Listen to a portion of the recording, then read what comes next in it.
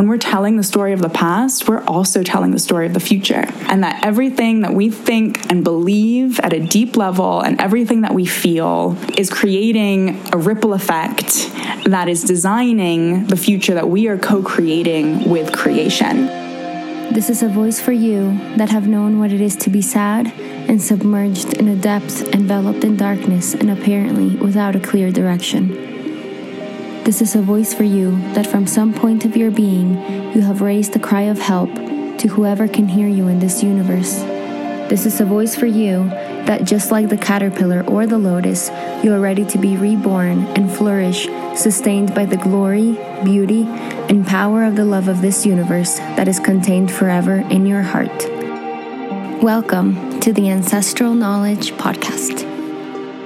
Hi friends, and welcome to today's episode, which is a conversation between me and a friend of mine, Altair Kambata. She is someone who walks the walk as far as teaching what she has personally learned through her life experience, which involves the unexpected death of her brother, being in a quote-unquote successful career where she felt overwhelmed and unfulfilled, and experiencing health issues that were taking a toll on her body. We talk about the most difficult time in her life and where it led her, what she does to stay in alignment with well-being, what is her philosophy on life, and a message for her younger self and for all of us that is full of wisdom. So let's meet Altair and begin our conversation. Thank you so much, Laura. It's so fun to be able to chat with you here in person together in Colombia. We've known each other for over 10 years now, I think, which is really special that our paths have continued to run kind of parallel to one another's. And so my name's Altair Kambata. I'm a clinical herbalist and nutritionist. I've also been trained in flower essence therapy and past life soul regression. And I primarily coach clients one-on-one, looking at all different areas of their lives, from the physical to the emotional, mental, and spiritual. And we dial in all of those aspects so that I can see folks really attempt to blossom into their full potential in this lifetime. And that's really what I believe in terms of my work, is seeing people feel well. And the consequences of that, of course, are transformational, not only for their own lives, but I find also their work and all of their relationships. Beautiful. That's the most gratifying thing to do. And one thing I forgot to mention is that we are actually here in retreat in Colombia with ceremonies and plant medicines. And so this is a really beautiful space to share this or let you guys into our conversation. So you get a little bit of a feeling of everything that we have been doing here. So the first question I wanted to ask Altair is, what has been an event or an experience in your life that has changed the course of your life? And what was that experience like? And what did it teach you? Yeah, it's such a beautiful question, because I feel like so many of us have these moments which are the archetypal call to adventure, the call to the work that will become the work for the rest of our lives. And I've had so many transformative moments in ceremony with you all, which of course, have completely altered and shifted the threads of the tapestry of my life, as you all love to say, and that is the case. But I'd have to say that, my real call to adventure happened at a time in my life where my life, honestly, it looked amazing on paper. And if I had told you at the time that I was working for incredible nonprofit organizations like the United Nations and the World Wildlife Fund, I had been working for little nonprofits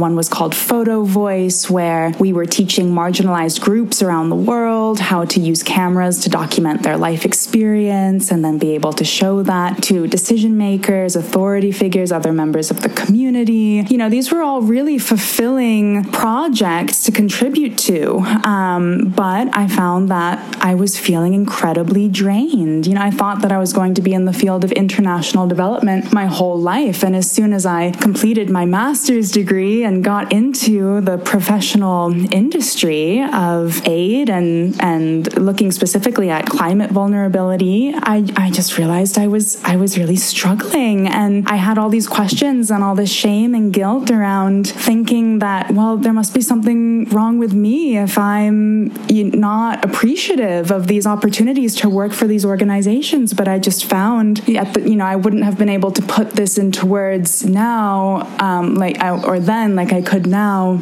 but it was such a competitive atmosphere, and the work environment was really toxic in a lot of ways. There was a pervasive kind of scarcity mindset. Everyone was scrambling for funding all the time. It was incredibly stressful. People working for these organizations, I found that they weren't always cared for or encouraged to support themselves first in healthy ways, and people were drained, and all day long we were focusing on the problems that are going on in the world, and these challenges are real, but I was getting really sick. And I was also in a relationship with a guy, which again, it looked amazing on paper. He came from a very prominent political family. His family had a lot of resources. I was traveling all over the world. I was living in some pretty incredible places, but that relationship was not enriching in the way that I've come to understand now. Relationships can be so deeply nurturing, and I was really struggling to find myself in that relationship and feel well. And I also had all of these, I think I looked pretty healthy from the outside, but on the inside, I had all these mysterious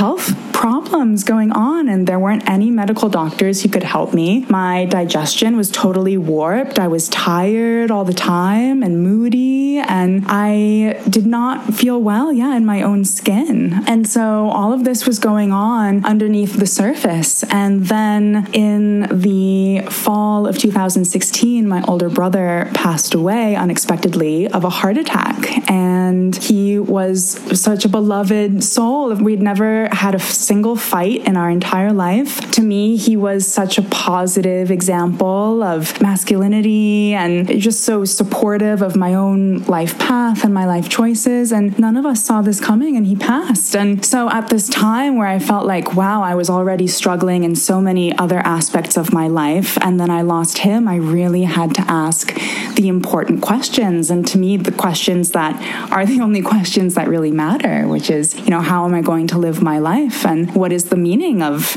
my life? And so I had to do a complete reshuffle, and I went inside. And really within the first 3 weeks, I think, after my brother's passing, I surrendered completely. And I was like a spiritual person in the sense that I appreciated spiritual literature, and I would be going to yoga classes, and I'd honestly been interested in exploring a spiritual path since I was really young, but I hadn't really given myself over to it. I felt like I still had to pursue like a very legitimate, quote unquote, career path. But at that moment, I just thought, wow, like universe, if you are listening, if you can hear me, I need help, and I see that I need help. And I give you complete and full permission. I surrender to any assistance that you can provide in terms of showing me what I need to do next. And so that was my moment. I was sitting quietly alone and thinking about my life and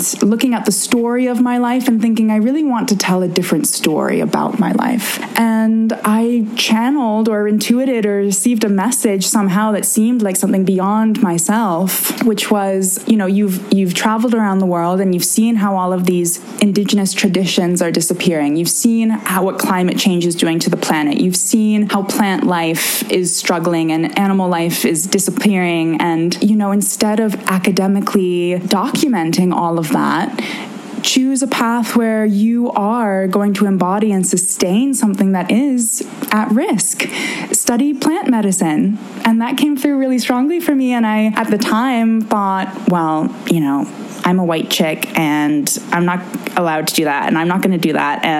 But at the same time, I just remembered I'd always had this curiosity in the plant world, and to learn that plants can do things medicinally, to me, that was like magic. We have all this magic around us all the time, and we're looking at plants. I'd spent so much time in nature. I thought, I really want to know.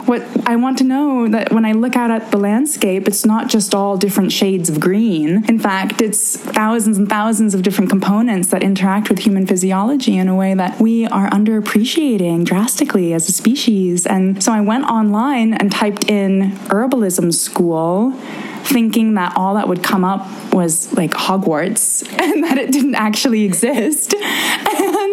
You know, what was so incredible is that one of the best clinical herbalism schools in the country ended up being only 3 hours away from where I was living. I was in Aspen, Colorado at the time, and in Boulder, there is just this incredibly sophisticated 2-year program that looks into the clinical application of plant medicine. And I had a couple phone calls with people who run the school, and I just went for it. I didn't have anything to lose at that point, you know, and I think that I had to be in that place of like, I have nothing to lose. I completely surrender. I can only follow my heart. That's all I know how to do. And everything's unfolded really magically since then. So I'm so glad I made that choice. Yeah.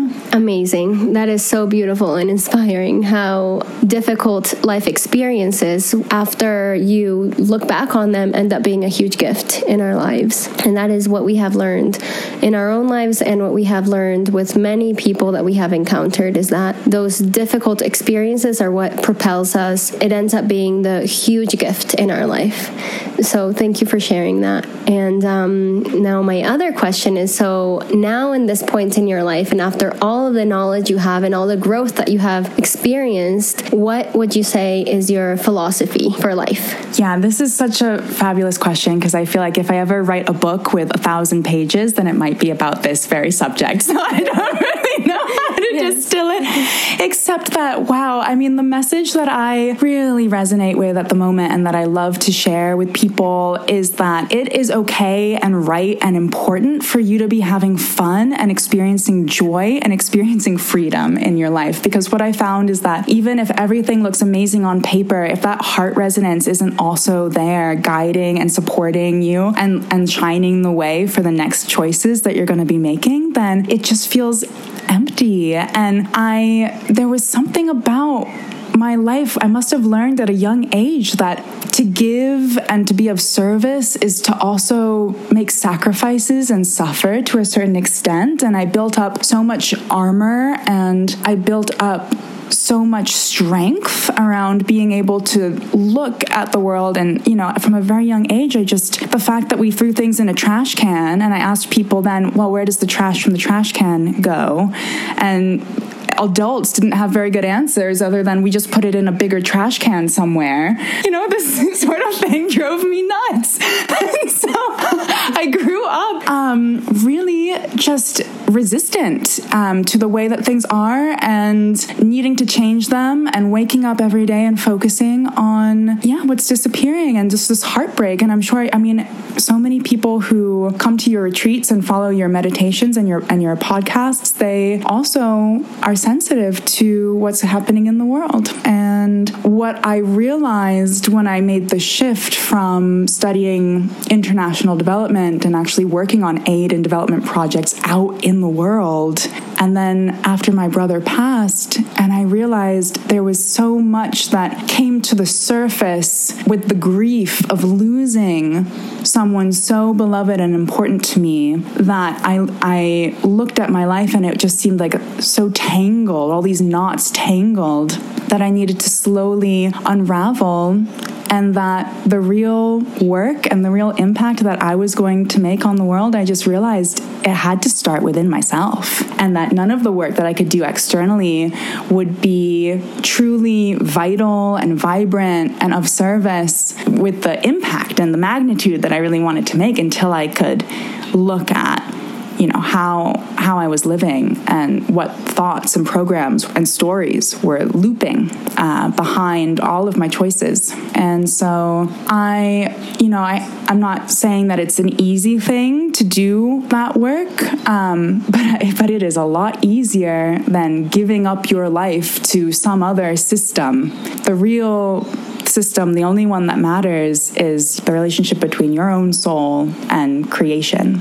And so, my philosophy, I suppose, is it's worth it. It's worth it to go inside and do the work, because in the long run, you're going to have the capacity to hold so much more joy and ease and freedom. And that's where we really want to be. That is I'd say it's the biggest impact we can have, is when we're vibrating at this place of these higher joyous frequencies. And we can't do that until we go in and let go of the things that are holding us back, or those chains around our ankle that, we're capable of flying really high, but when there's some stuff holding us down, or that's the heavy stuff that we're carrying, then we can't fly. And so I want to fly, and I want to see other people fly, and I want to see people approaching the challenges on this earth with still joy and peace and love and harmony in their hearts, because that's how we can really impact the collective. Is really just it's prioritizing our own work and our own souls and our own happiness. Yes, completely agree with that. It's so important. And that actually leads us very well into our next question, which is, so how do you find ways to nourish yourself? What are your self-care practices that you could recommend to other people, like things that they could begin to implement in their life that could help them or lead them to more well-being and harmony and balance and that connection within that we all need? Yeah, really important question. I love that we can talk about this. So, when I first made the switch from having a career working with these huge, bureaucratic institutions that are household names, and I knew that my career was taking a completely different turn when I moved to Boulder to basically undertake an apprenticeship with some very scientifically sophisticated witches.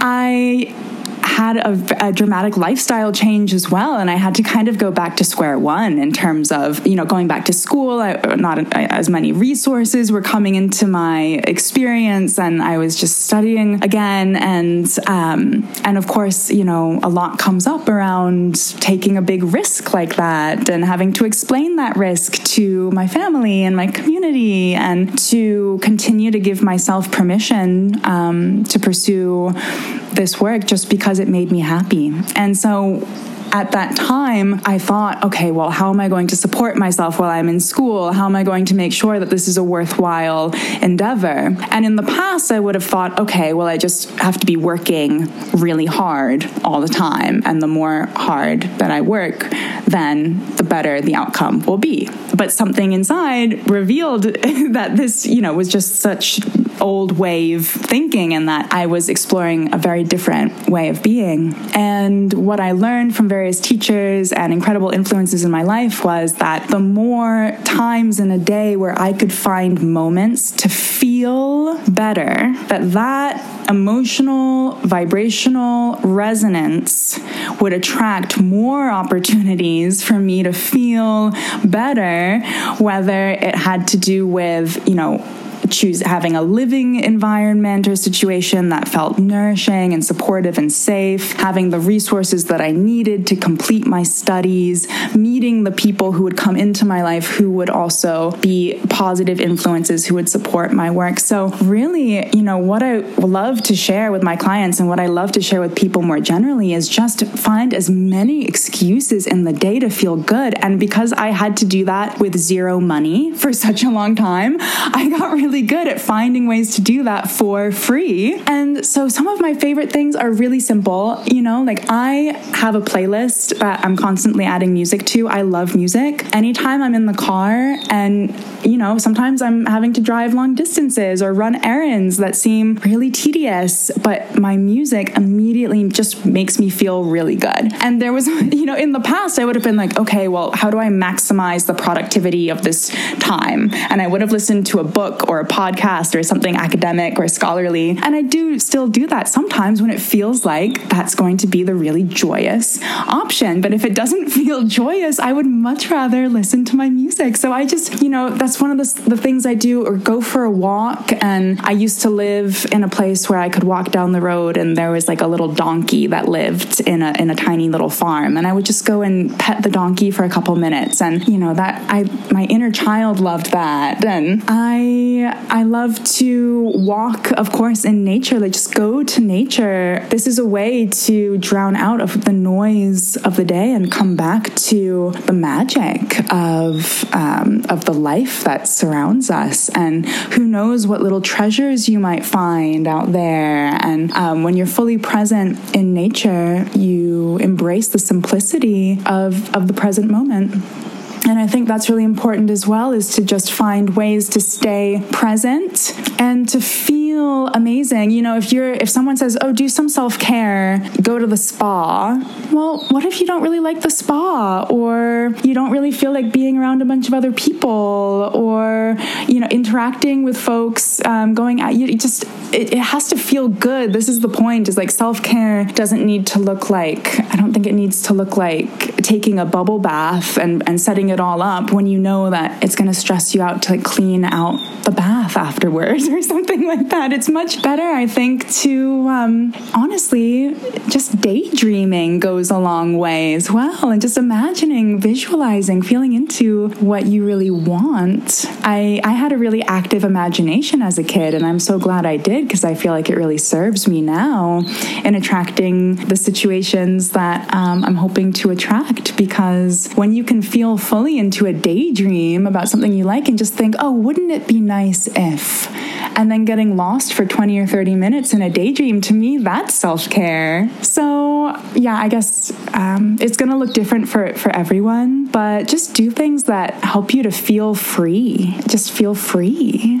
Whether that's going for a long drive and getting lost and listening to music, or going for a walk, or yeah, there's so much that is available to us in each moment. We don't need any accessories. Yeah, that's what I have to say about that. Beautiful. I really love the part about feeling free.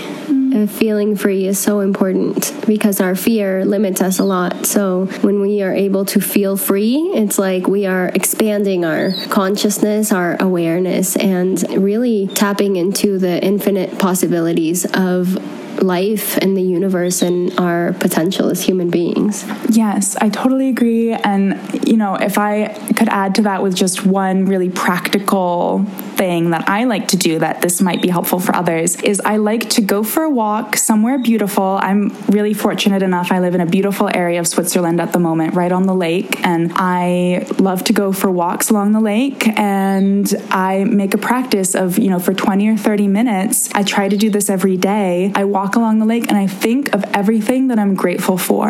And I might start with really simple things like, I'm so grateful for my body and my legs and being able to see and being able to walk and being able to breathe. And from there, I just think of all of the other magical, the things that feel like magic, you know, the person that you met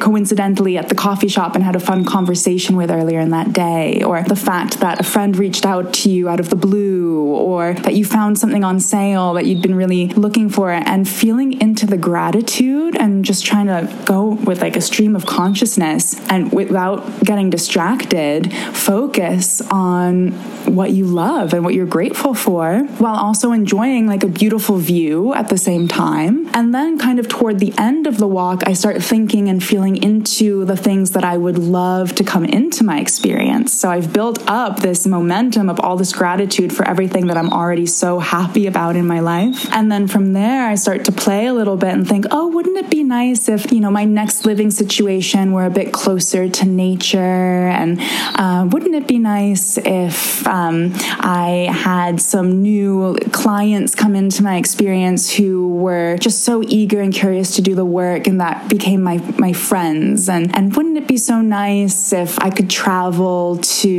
back to Indonesia and see my friends in Indonesia, and feeling into the details of how good it would be to buy the ticket and show up and smell the humidity and the fruits and the incense of Bali, or to walk out of my apartment and, you know, be 5 minutes from a trailhead or something. And I just feel into that without getting too attached to it. You know, it's just daydreaming, but we both know that it's a lot more than that. It's actually calling into creation exactly what you would like to come into your experience. And then, you know, and I just let it be that, and I let that walk come to a close, and I just let it be what it is, without then worrying about, whether those things will show up in my experience or not. But of course, the magic is that they do.